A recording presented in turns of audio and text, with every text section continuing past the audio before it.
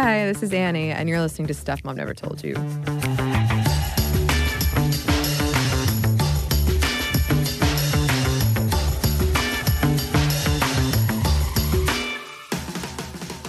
You might have seen this story in the news lately. During one of her recent concerts, Cardi B's ex interrupted the whole thing to beg her to come back to him. They had recently split over allegations that he was cheating on Cardi B. And he had this card of roses that spelled out, "Take me back, Cardi." It was a whole thing. She did not look impressed. Some news outlets do speculate that it was a big PR stunt, but Cardi insists she was surprised by his appearance. And as of recording this, I haven't heard anything differently. In either case, though, this is something I have seen before and I have experienced myself, not the sold-out concert thing, but a woman working and a man publicly interrupting to demand your attention, to emotionally manipulate you. There was a guy once who wanted to date me, and he showed up at my office with flowers, with no warning, and he expected that I would think this was a very romantic thing, but instead I was very annoyed. And I had to take time out of my day. I had to let him down easy. And then I had to explain to my coworkers who were expecting this sweet story, what had gone down. And they clearly were like, "Oh, no, it's so sweet. You should give him a chance." And this is why I do not want a surprise public engagement. Not that I ever plan on getting married, but I have thought about this. There's a time and a place for an apology, and it's not sprung on someone in public while they're working. One fan of Cardi B's wrote on Twitter, "Tonight should have been about Cardi headlining the Rolling Loud Festival. Instead, it's all about what this dude did and how she reacted. No convos about her performance. In fact, it's stealing thunder even from other performers tonight. That's selfish AF. That's manipulation." Another wrote, "This public campaign is actually classic harassment. Women are always expected to do the emotional labor of men no matter how badly they are betrayed or hurt." It also kind of reminds me of that Jason Derulo song, "What You Say," which is, a throwback. But he's like, "Look, I know I should have treated you better. I shouldn't have cheated on you.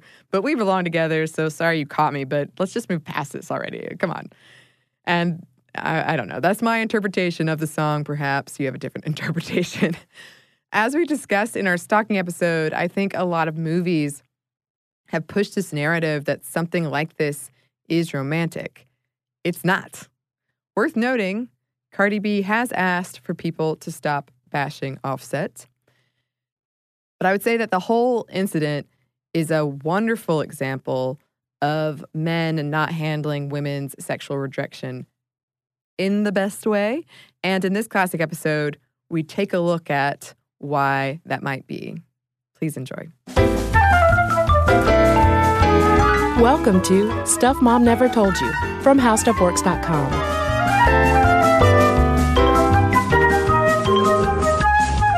Hello and welcome to the podcast. I'm Kristen. And I'm Caroline. And today we're going to talk about men. We're going to talk about rejection. And we're going to talk about how online dating offers documentary proof that guys, fellas, dudes, you have a hard time getting turned down sometimes. Heck yeah. The internet is sort of a scary landscape. It is. And should we go ahead and offer a disclaimer that yes, some women have a hard time with rejection sometimes as well and overreact to getting turned down, especially if you're being sexually turned down? Well, rejection is hard. Rejection is the worst. Rejecting is pretty bad too, but I mean, rejection of any kind can really sting. And that is not a gendered thing. It's a fact of life. Rejection is the worst and we hate it. We all struggle with it.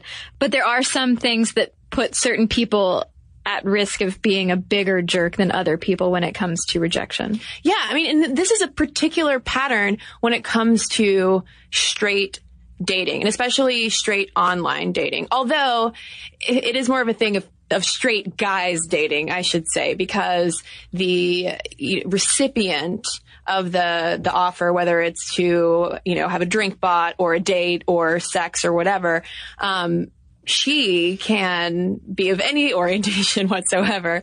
It's really more, straight guys processing being turned down. And what got us thinking about this whole thing was an incident that happened on the internet in late August. Yeah, I was actually on vacation when this happened, and I just remember seeing my internet, my personal internet, blowing up over it. So BuzzFeed writer and comedian Grace Spellman got a series of tweets and Facebook messages from this guy, Ben Shane, who is a former Harry Potter podcast host and who's also the co-founder of the website SMNTY. He was clearly trying to charm Miss Spellman, and I guess it's an understatement to say that he didn't really charm her. Yeah, the whole incident was kind of bizarre because they had friended each other on Facebook 9 years ago when Shane was hosting this podcast called Mugglecast, which was super popular.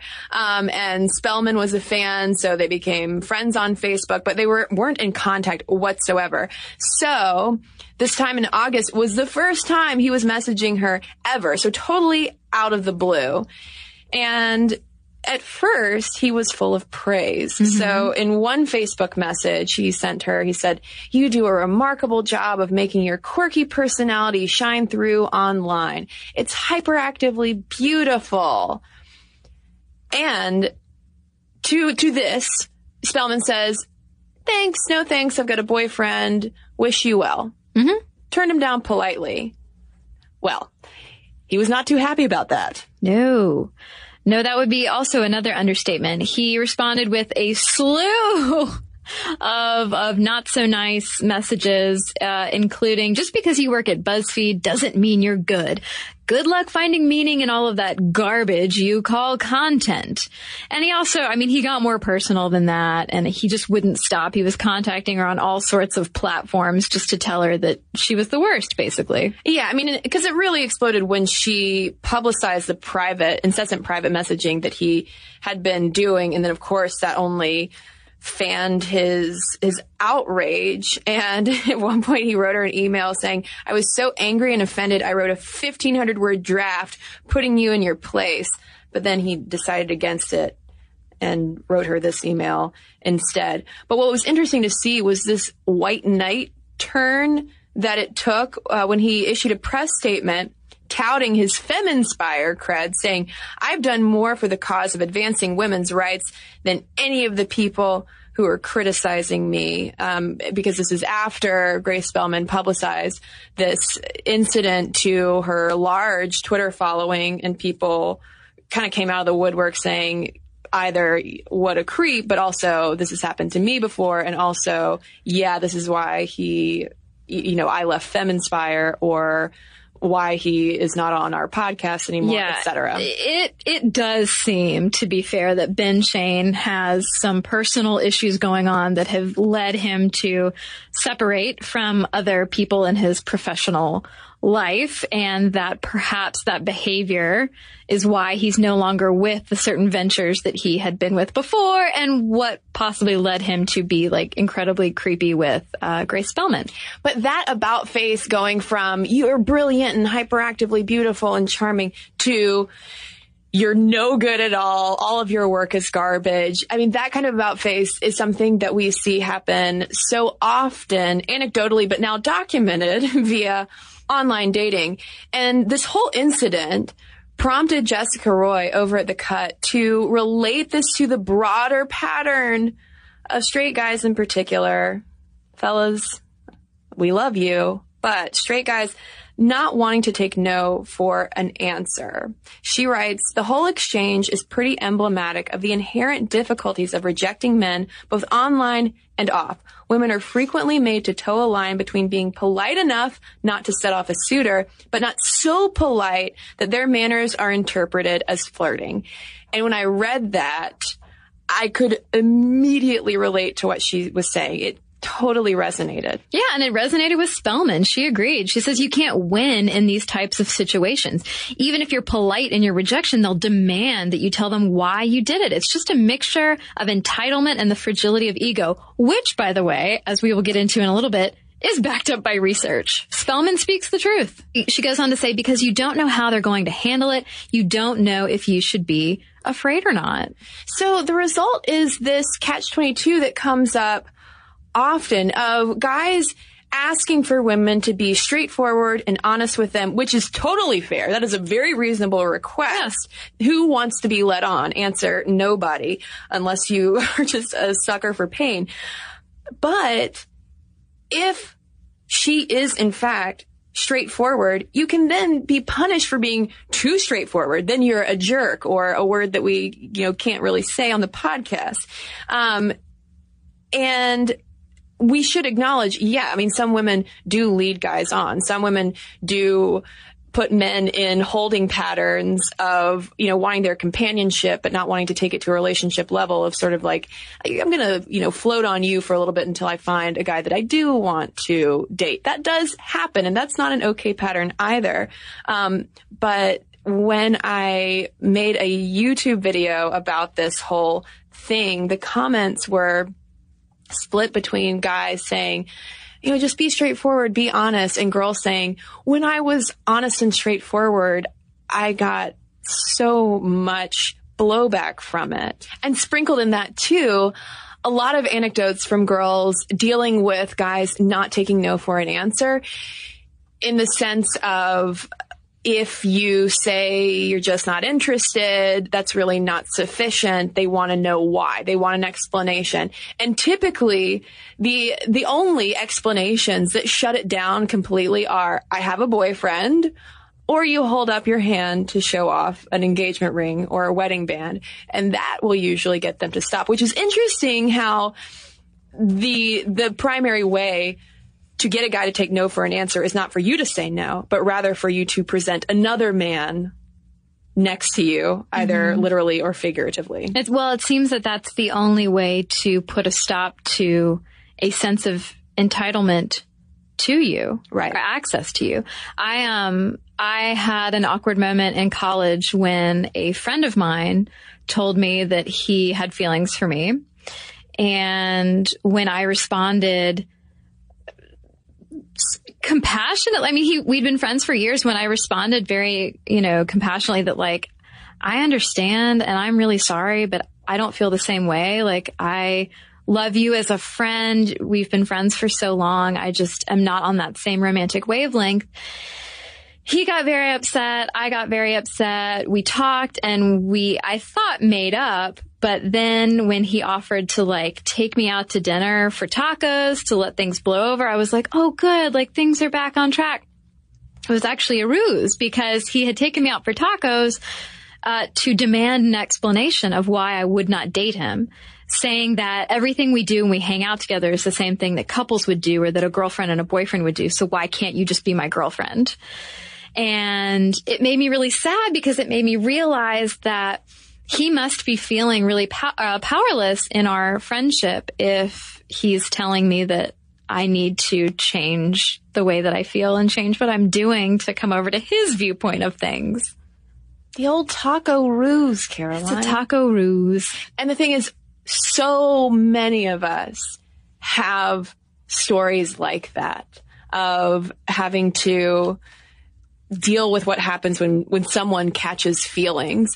But this whole conversation, especially when we look at it in the context of online dating and more of the hookup culture side of things, it's not so much catching feelings. It's more wanting to catch bodies. And if you cannot catch that body, then you will send a series of very mean text messages or OkCupid messages that completely, turn your attraction on a dime. And suddenly this woman is just the worst thing ever. Yeah, it's so weird to look at these messages, because there are plenty of blogs and things like that now post them for all to see.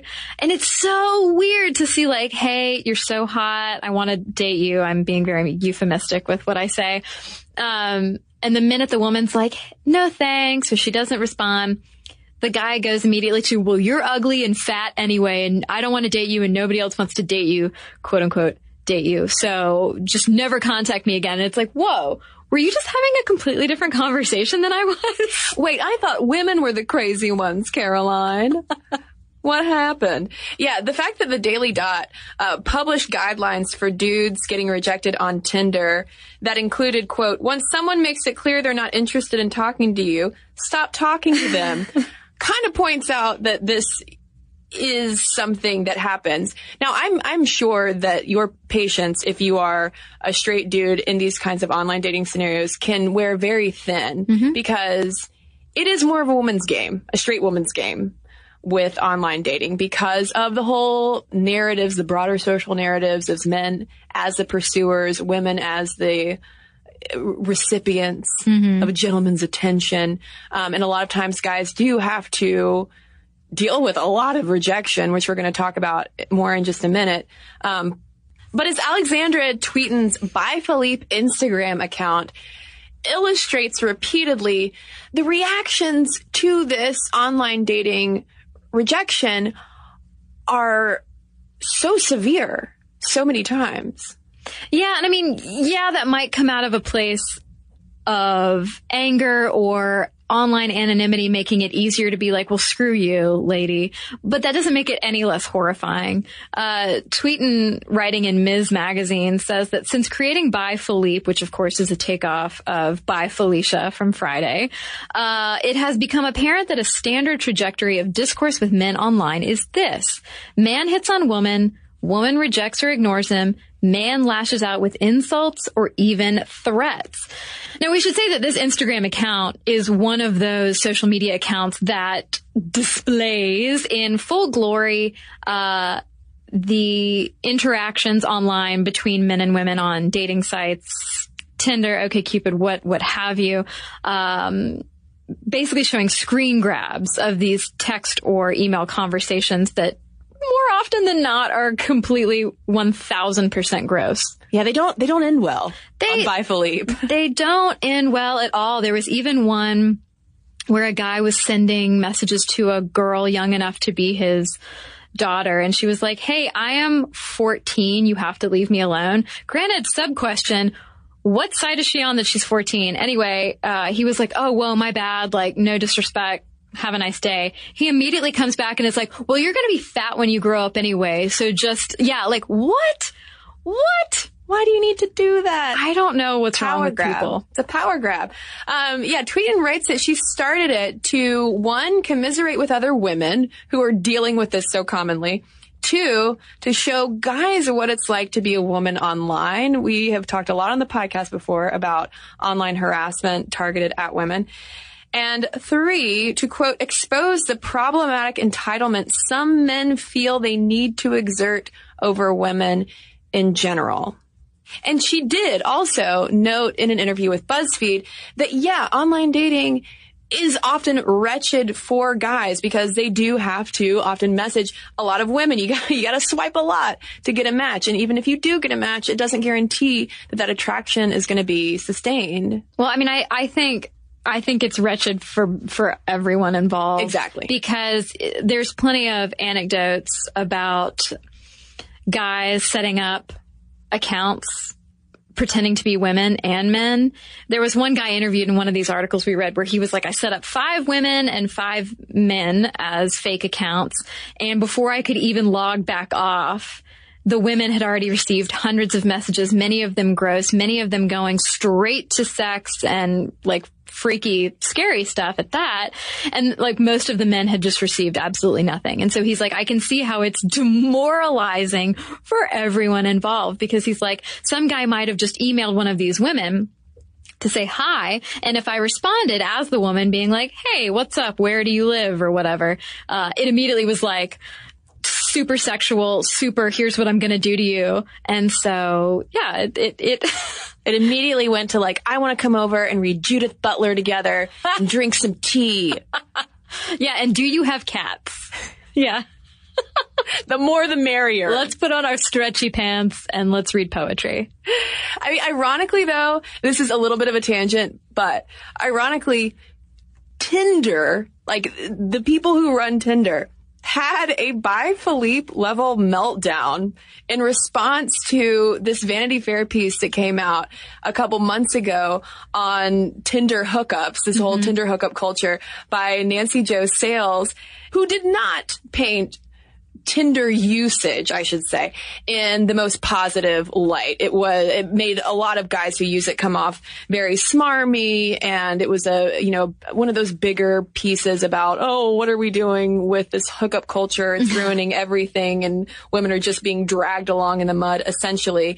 And in response, though, to this very buzzed about Vanity Fair piece, Tinder spouted out 30 tweets in quick succession, including one that said, quote, "If you want to try to tear us down with one-sided journalism, well, that's your prerogative," which is sort of reminiscent of the kinds of by Felipe style post-rejection messages that women get. I mean, and folks, if you haven't seen this, I do recommend you Google it, because it's incredible to watch this Tinder by Felipe meltdown happening on the internet. It almost felt unreal. Well, okay, then maybe you can explain. There have been plenty of things online or in the media about how, like, apps like Tinder signify the end of times, that basically, like, no one's ever going to fall in love and have families again because Tinder is ruining life for everyone. What was it about Nancy Jo Sales? Do you know that caused Tinder to get so upset? I say Tinder like it's a person, but the Tinder Twitter person to get so upset? Because Tinder was positioned in her piece as instigating a post-dating apocalypse, essentially. Yeah. And, talks a lot about how these guys that she interviewed in her story manipulate Tinder to basically get as much sex as they want and treat women in real life very, very poorly. And it's just that insta-sex hookup culture that is even more troubling, it seems like, to Sales than the analog hookup culture where, I mean, at least you're meeting at a party. And one of the things Tinder, or at least this person tweeting on behalf of Tinder, was most upset about was how Sales did not interview anyone with Tinder for the piece, to which Nancy Jo Sales on Twitter got the last word in this whole Tinder Twitter meltdown, saying, "Ha, this piece wasn't even about Tinder at all." Boom. So you're saying that Miss Vanity Fair hurt Mr. Tinder's feelings, and that Mr. Tinder just lashed out and was like, "Miss Vanity Fair, you can go. You weren't my type anyway." Yeah. Yeah, I mean, it really was like that. And listeners, we will be posting a link to that Vanity Fair piece over at StuffI'veNeverToldYou.com on the podcast post for this. So if you haven't read it, I highly recommend you go check it out if you are familiar with it, and want us to do a podcast look at it. Just let us know, because there's a lot to talk about in there. I love these weird personified, anthropomorphized versions of websites. Of dating apps. Yeah, because I feel like Tinder, who's obviously the hipper millennial on a smartphone tweeting things, whereas eHarmony's at home on like a rotary telephone, calling you up, wondering why you're not answering. Oh, we're going to get so many letters from eHarmony users.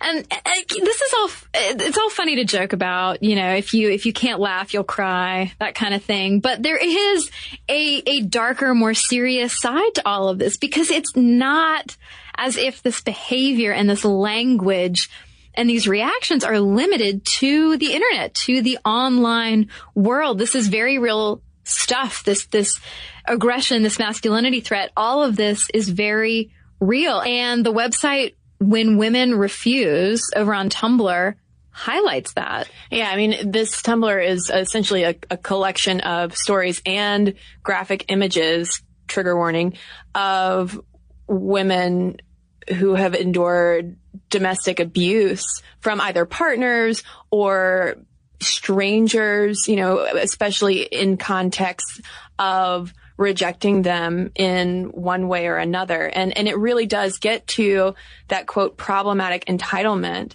that Tweeden says helped inspire by Felipe. I mean, and two, that kind of darker entitlement was also echoed in the manifesto written by Elliot Rodger, who murdered women partially because he was so angry that he could not sleep with them. He did not have access to them in the way he felt like he should. Yeah, he felt that women should be afraid of him, or that women should be afraid of men and should be submissive to them completely. And obviously that is a worst case scenario kind of example, but ultimately it is all connected because there are these common threads that run through that. And we're going to talk about those threads and the academic research that's been done on them when we come right back from a quick break.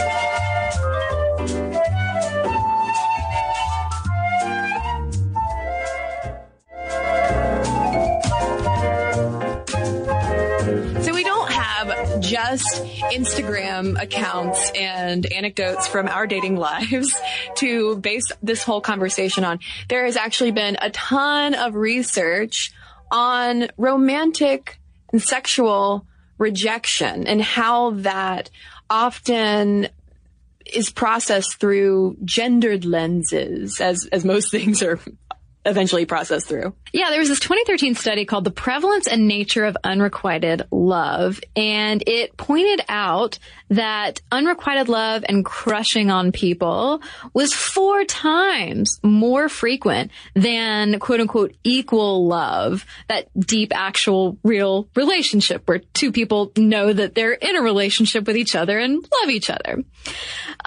Researchers said that unrequited love was not a good simulation of true romantic love, but an inferior approximation of that ideal, and that it's more common among people with an anxious or ambivalent attachment style. And this is to establish the fact that rejection is gonna happen. I mean, this is more the rule than the exception. Love and relationships are the exception. Yeah. Because otherwise, I mean, how would we really get on with our lives if we didn't have rejection happening all the time? Yeah, but in calling it not a good simulation of true romantic love, they're sort of explaining the fact that it's so much more common than that equal love, and it can be so much more intense. It can stir up all of these feelings of inferiority and anxiety. And so I think that it's absolutely important to talk about that in relation to online dating where so much rejection happens. Yeah, and these similar kinds of studies have found that men do tend to experience romantic rejection more often than women, quite possibly because, again, of this heteronormative role, social role as the pursuer. Men are more expected to put themselves in positions where they could be rejected compared to women.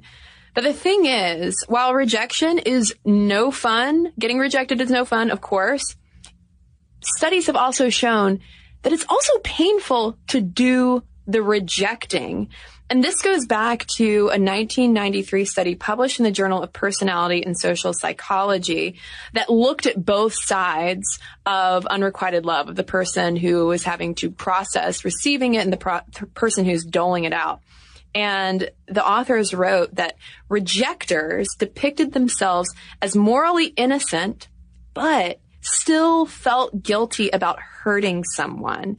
But they also depicted the would-be lover's persistent efforts as intrusive and annoying. And in an article about this in the New York Times, one of the study authors, Roy Baumeister, described this experience of doing the romantic rejection as agony. Yeah, and also that if you're looking at rejecting versus being rejected, that it's actually the people doing the rejecting who remember that incident more than the people who were rejected. I mean, obviously that depends and other factors go into that, but it seems like that strange experience of that strange and painful experience of having to tell someone who's being very persistent that I'm not interested, it really kind of sticks with you. And so it's interesting to read about how people on either side of this experience process it differently in order to sort of justify their own behavior. And there's also, too, this issue of rejectors, especially if there's an established relationship between 2 people. This is probably happening more in real life versus online dating. But rejectors being expected to not only do the rejecting, but also comfort the other person's wounded pride. But speaking of online dating, though, that can explain this common demand for an explanation. I mean, because that is a source of comfort. That's their closure. Tell me why I'm not good enough. It's the old taco ruse. The taco ruse, Caroline.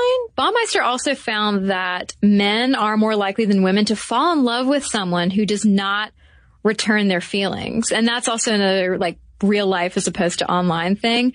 And echoing that is Philip Shaver at the University of California, Davis, who said that the people who are particularly prone to falling in love with people who will reject them are people who are so anxious about being loved that they drive their partners away through being too clingy. That anxious attachment. It's that anxious attachment that the person who's doing the attaching sees as normal and just love me, I just want to be loved. And the rejecter feels like, God, you're being a creep. I've been that person. I've been that creep before, Caroline. I will own that. And that creep, though, issue is something that we could do an entire podcast on, because I feel like, especially in today's dating landscape, it seems like, and also from what I've heard from guys directly, that being rejected also comes sometimes with this underlying panic of, yeah, okay, I'm not going to be able to, ever get with that person, but also, oh my God, does she think I'm a creep? Being labeled as a creep, I feel like, is so triggering, of anxiety and panic for dudes, because that's almost the worst thing that you can be called. Well, yeah, and it's also the frustration and fear of being misunderstood. Like, no, I was just trying to compliment you and ask you out and be nice and kind, and I just, you're beautiful and but I don't want to be considered a creep. I'm not a creep. I just like you. So we already have this complicated stew on the stove, but then when you add a dash of this thing called masculinity threat, you have an emotional powder keg really waiting to happen. So masculinity threat is a sociological term referring to some men's expectations of how they should fulfill hegemonic masculine roles. So masculinity threat is a sociological term referring to when a guy feels like his idea of what masculinity is and his role in that is being challenged in some kind of way. His masculinity being threatened, I guess you could say. Yeah, so that idea of I'm the breadwinner, I'm strong, I must be strong and stoic for my woman, and of course I have to and am entitled to have access to women's bodies sexually. So what happens when masculinity is threatened? Well, you tend to get overcompensation, which is not that surprising. There was a 2015 study in social psychology that found that when men's masculinity is threatened, they go overboard in distancing themselves from femininity or feminine attributes or just women and end up amping up the masculinity, the bro-ishness. The study authors write, additionally, threatened men claimed more stereotypically masculine attributes such as height, number of past sexual relationships, and aggressiveness, which is interesting because your height is just your height. And when these men's masculinity was threatened, or when they felt threatened, they said that they were taller than they actually were. And so masculinity is this sort of social power. And when that power is endangered, men who are threatened will react, oftentimes in an aggressive manner. Now, all of that, too, though, is predicated on how closely a man identifies with hegemonic masculine roles. Mm-hmm. Because there are plenty of guys where this masculinity threat is not going to be as big of a deal for them because they don't see their role in this, kind of hegemonic box right there. But for the many, many men out there who do, this is a very real thing. And studies have also found that provoking masculinity threat also diminishes men's perceptions of sexual assault and violence as well. So again, we start to see these common threads along the spectrum of just, feelings getting hurt. That's totally understandable. To violent outrage. Yeah, well, there was also a 2013 study in the American Journal of Sociology that found that the more testosterone a man had, the more overcompensating behaviors he exhibited when told that his survey answers indicated femininity in this particular study. When men had less testosterone, they didn't really exhibit any real overcompensation behavior to speak of. But key to that threat is that men with more testosterone aren't necessarily walking around being macho and aggressive 100% of the time, 24 hours a day. It was the threat. It was the telling, hey, your survey answers when we asked about attributes of your life and behavior, they really indicated femininity. No, bro. And that's when the guys with a lot more testosterone than the other men went into those overcompensating behaviors. You're like, why would you tell that to a 6'5" man? Impossible. And this can also happen with women in terms of femininity threat, where if you identify with those feminine roles and you feel like that is being threatened, which would be people thinking that you are too strong or aggressive, then you might minimize yourself or your role in some kind of way to compensate. Which equally is not all women. Right. It's just a particular subset of women who would react negatively to being told that they're too strong or too masculine. So where, though, is all of this coming from if we're talking about masculinity threat? So Michael Kimmel wrote a whole book about this, and he has built a whole career actually on studying masculinity. And in his book, Angry White Men, Masculinity at the End of an Era, he refers to the erosion of white male privilege, particularly in the U.S., as a, quote, aggrieved entitlement. Basically, of guys today not benefiting as much from the privileges bestowed to, say, their dads or their granddads. Yeah, and in the same article that was looking at Michael Kimmel's research, sociologists Tristan Bridges and Tara Lee Tober said that men are likely to turn to violence when they perceive themselves to be otherwise unable to stake a claim to a masculine gender identity. And of course, this article is very specifically talking about gun violence in the United States as it relates to masculine aggression.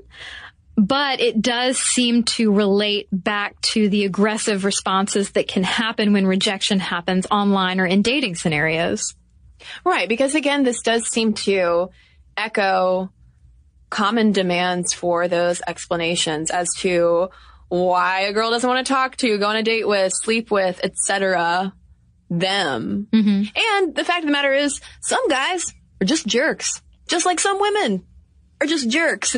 But there does seem to be something to the relationship between masculinity threat and this pattern of rejection and how we all process rejection, and also how that relates to this heteronormative dating dynamic that has really not kept up with gender progression. Yeah, and which does no one any good. Exactly. It does, well, I mean, I say that, but of course the people who benefit from being on the top of the heap, of course they benefit from that. But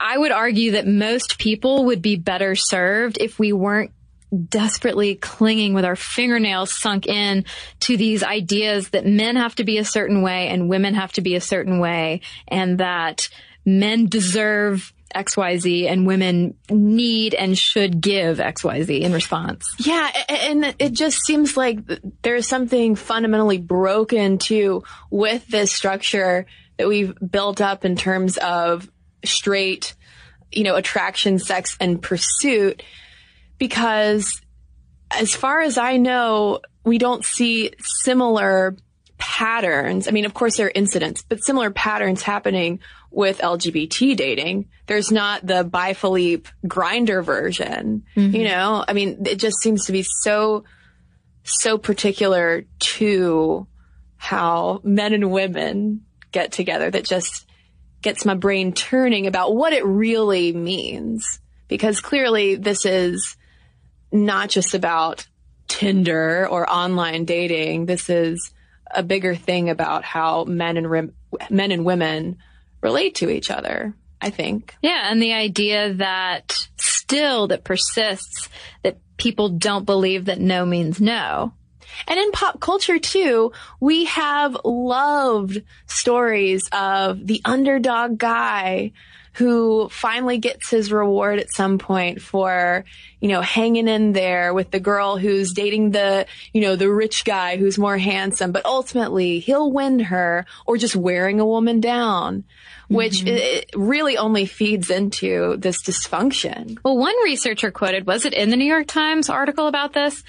Pointed to all those movies and said, listen, statistically speaking and scientifically, people date and have relationships with people who are of equivalent attractiveness and life status. And so that's kind of where you get this idea of the nice guys of OkCupid, for instance, who voice their entitlement to like a Giselle, like a frickin' Cindy Crawford on OkCupid, that they just deserve to have this woman pay attention to them. And so why won't you answer me as to why you won't date me? But so how do we change this? How do we go from here? I mean, I don't know that you and I sitting here in a podcast studio are going to do it. What is it going to take? Or will this ever change? Well, I'd like to think that one day it might change and that we can all treat each other like human people who have feelings and respect each other's decisions. But I don't know. Maybe it's if women talking about it isn't going to work, maybe it's going to take men talking to each other about it. Yeah. I mean, that brings up a quote from Kimmel in Angry White Men. He said, American men define their masculinity not as much in relation to women, but in relation to each other. So, guys, what's it going to take? And also, gay folks, I feel like we have a lot to learn from you. So please give us your wisdom. Yeah, because I know we've heard from, for instance, some of our lesbian listeners in response to our Division of Household Labor episode that, yes, there is a division. Somebody might like to mow the lawn. Somebody might like to load the dishwasher. Kristen. Guilty as charged.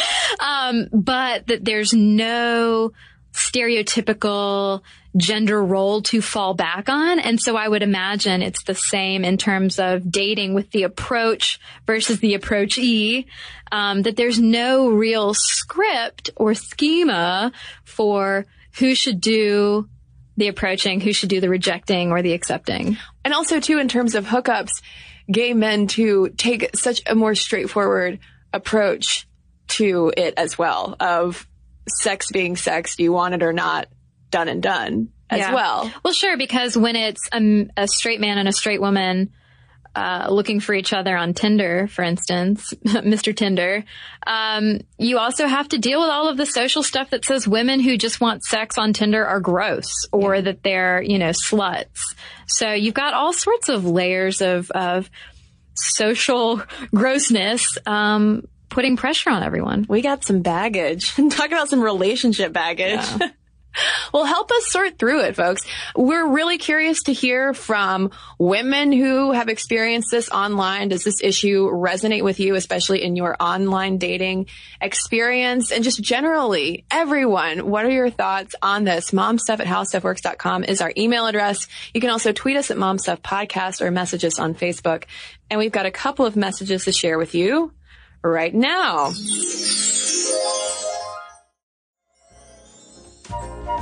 And I got a letter here, Caroline, from listener Andy, who writes, Thank you for doing an episode on Asian fetishes. This is something I deal with from time to time, and it's hard to explain to others why it's an issue or why it's creepy. You guys mentioned in the podcast that having an Asian fetish is similar to merely having a type. This is an argument I hear a lot. The difference between having a fetish and a type comes down to whether you can see the person as an individual or merely as a member of their group. For instance, Kristen said she's only dated white guys. But Kristen, do you immediately hit on every white guy you meet because he's merely white? Answer, yes, it's exhausting. I'm totally kidding. She says, do you quiz him on his white cultural upbringing? Do you ask him where he buys his silverware? I've been asked where I buy my chopsticks. Everyone has a type. Mine is lanky, pale, nerdy guys, but that doesn't mean I find them interchangeable.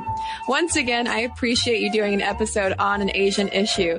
Since we are the, quote, model minority, it's sometimes hard to convince people that racism against Asians exists or matters.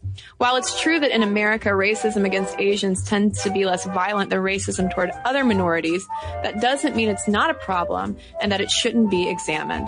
Thanks for making this world a better place. Thank you, Andy. That last line just gave me goosebumps. Well, I have a letter here from Elizabeth in response to our Samurai Women episode. And I just want to say, first of all, Elizabeth, thank you. Her email is a 6-page, essentially really super well-written list of corrections. And I wish I could read the whole thing, but I can't. So I want to pull out some points of clarification that Elizabeth makes. So here we go. She says, I posted this on Facebook as well because I felt it was too hugely important to be glossed over, and I was really hoping other fellow listeners would see it and catch that the switch from Shinto religion to more disparaging views of women came from Confucianism and not Buddhism. Both were introduced into Japan at the same time and had long been tied together in China because of the Chinese traditional religion, which really meant that Taoism, Buddhism, and Confucianism were all simultaneously believed in and worked together in unison to form the belief of the Chinese people. Because of the strong relation and tie to Confucianism, a lot of the misogynistic ideas about how evil women were and whether or not they could obtain enlightenment bled very heavily into Buddhism. It's possible that there may have been some not very accepting ideas about women in general in Buddhism, but at its core, that's not really part of the Buddhist doctrine. She goes on to say, historically, the more firm that Confucianism took root in Japan, the less rights women had. Every negative thing you mentioned in your podcast as a cultural belief about women, those are all Confucianist beliefs. For the Heian period, women being behind closed doors then was definitely a Confucian thing in part, but Confucianism didn't have as strong of a hold then. Women had relatively a lot of power in the Heian period and a lot of social mobility if they were able to get the means or attract the attention of the right person, and being indoors was kind of more of a luxurious choice for all parts of the aristocracy because, as I mentioned in my Facebook post, it had to do with labor. If you're tanned and go outside a lot, it's because you're poor and you tend to the field, so your skin darkens. Men were allowed to darken a little because they had to run the country, so they went out to court. Men were also the administrators for the property of the women in their lives, since at this time period, women were allowed to inherit residences, property, and obtain income in the form of rice. They held title and court positions, but because you didn't literally live in the fields, you had to send someone to go get your rice for you. That was the job of the men, although the most elite of men would still have people to do that for them. If you were of low rank, you'd probably have to go do that for yourself because you'd have no other vassals. Low-ranking women wouldn't do this just because it'd be hard, and honestly, they'd have a better life if they tried to become a lady-in-waiting for some prominent figure. So as a social construct, they would be encouraged to be indoors more often as well. And of course, there, Elizabeth is explaining our discussion about how over certain periods in Japanese history, women were basically, quote unquote, like not allowed to go outside, that it wasn't socially acceptable for women to like be out and about. So she's explaining the whole like women staying in their rooms thing. She goes on to say, and as a general note about loyalty and stuff, it's been noted through different parts of Asia that women are often believed to be more loyal than men, which is also kind of an odd side effect of Confucianism as well. Confucianism teaches that while you should respect the leaders and people above you for their ultimate decision, if you believe that they're doing wrong, you're allowed to attempt to set them on the correct path. In terms of a leader-vassal type relationship, if your leader's a jerk, you're allowed to quit and find a new allegiance. In China, in practice, I remember from one course that a scholar had apparently remarked about the citizens in a town facing the attack from an army. The men ran away while the women valiantly killed themselves. Women were also thought of as more willing and able to kill themselves because of the social pressure put upon them by Confucianism. So because they were subjected to so much and expected to be loyal to the men in their lives, it was easier for them to die for a greater cause, like an incoming enemy, or even in the case of going into battle. Plus, women cheating and all that was highly frowned upon. But because men didn't have to adhere to such loyalties day to day, they would change allegiances easily or would run away. So, Elizabeth, I'm really sorry I couldn't read your whole email, but I do want to thank you for ending it with, anyway, still love the podcast, and thanks for talking about all of these subjects. And thanks to all of you who have written into us. momstuff@howstuffworks.com is our email address. You can also find links to all of our social media, as well as all of our blogs, videos, and podcasts, including this one with links to our sources. So you can read all about that Tinder meltdown we can't get enough of. Head on over to stuffmomnevertoldyou.com. For more on this and thousands of other topics, visit howstuffworks.com.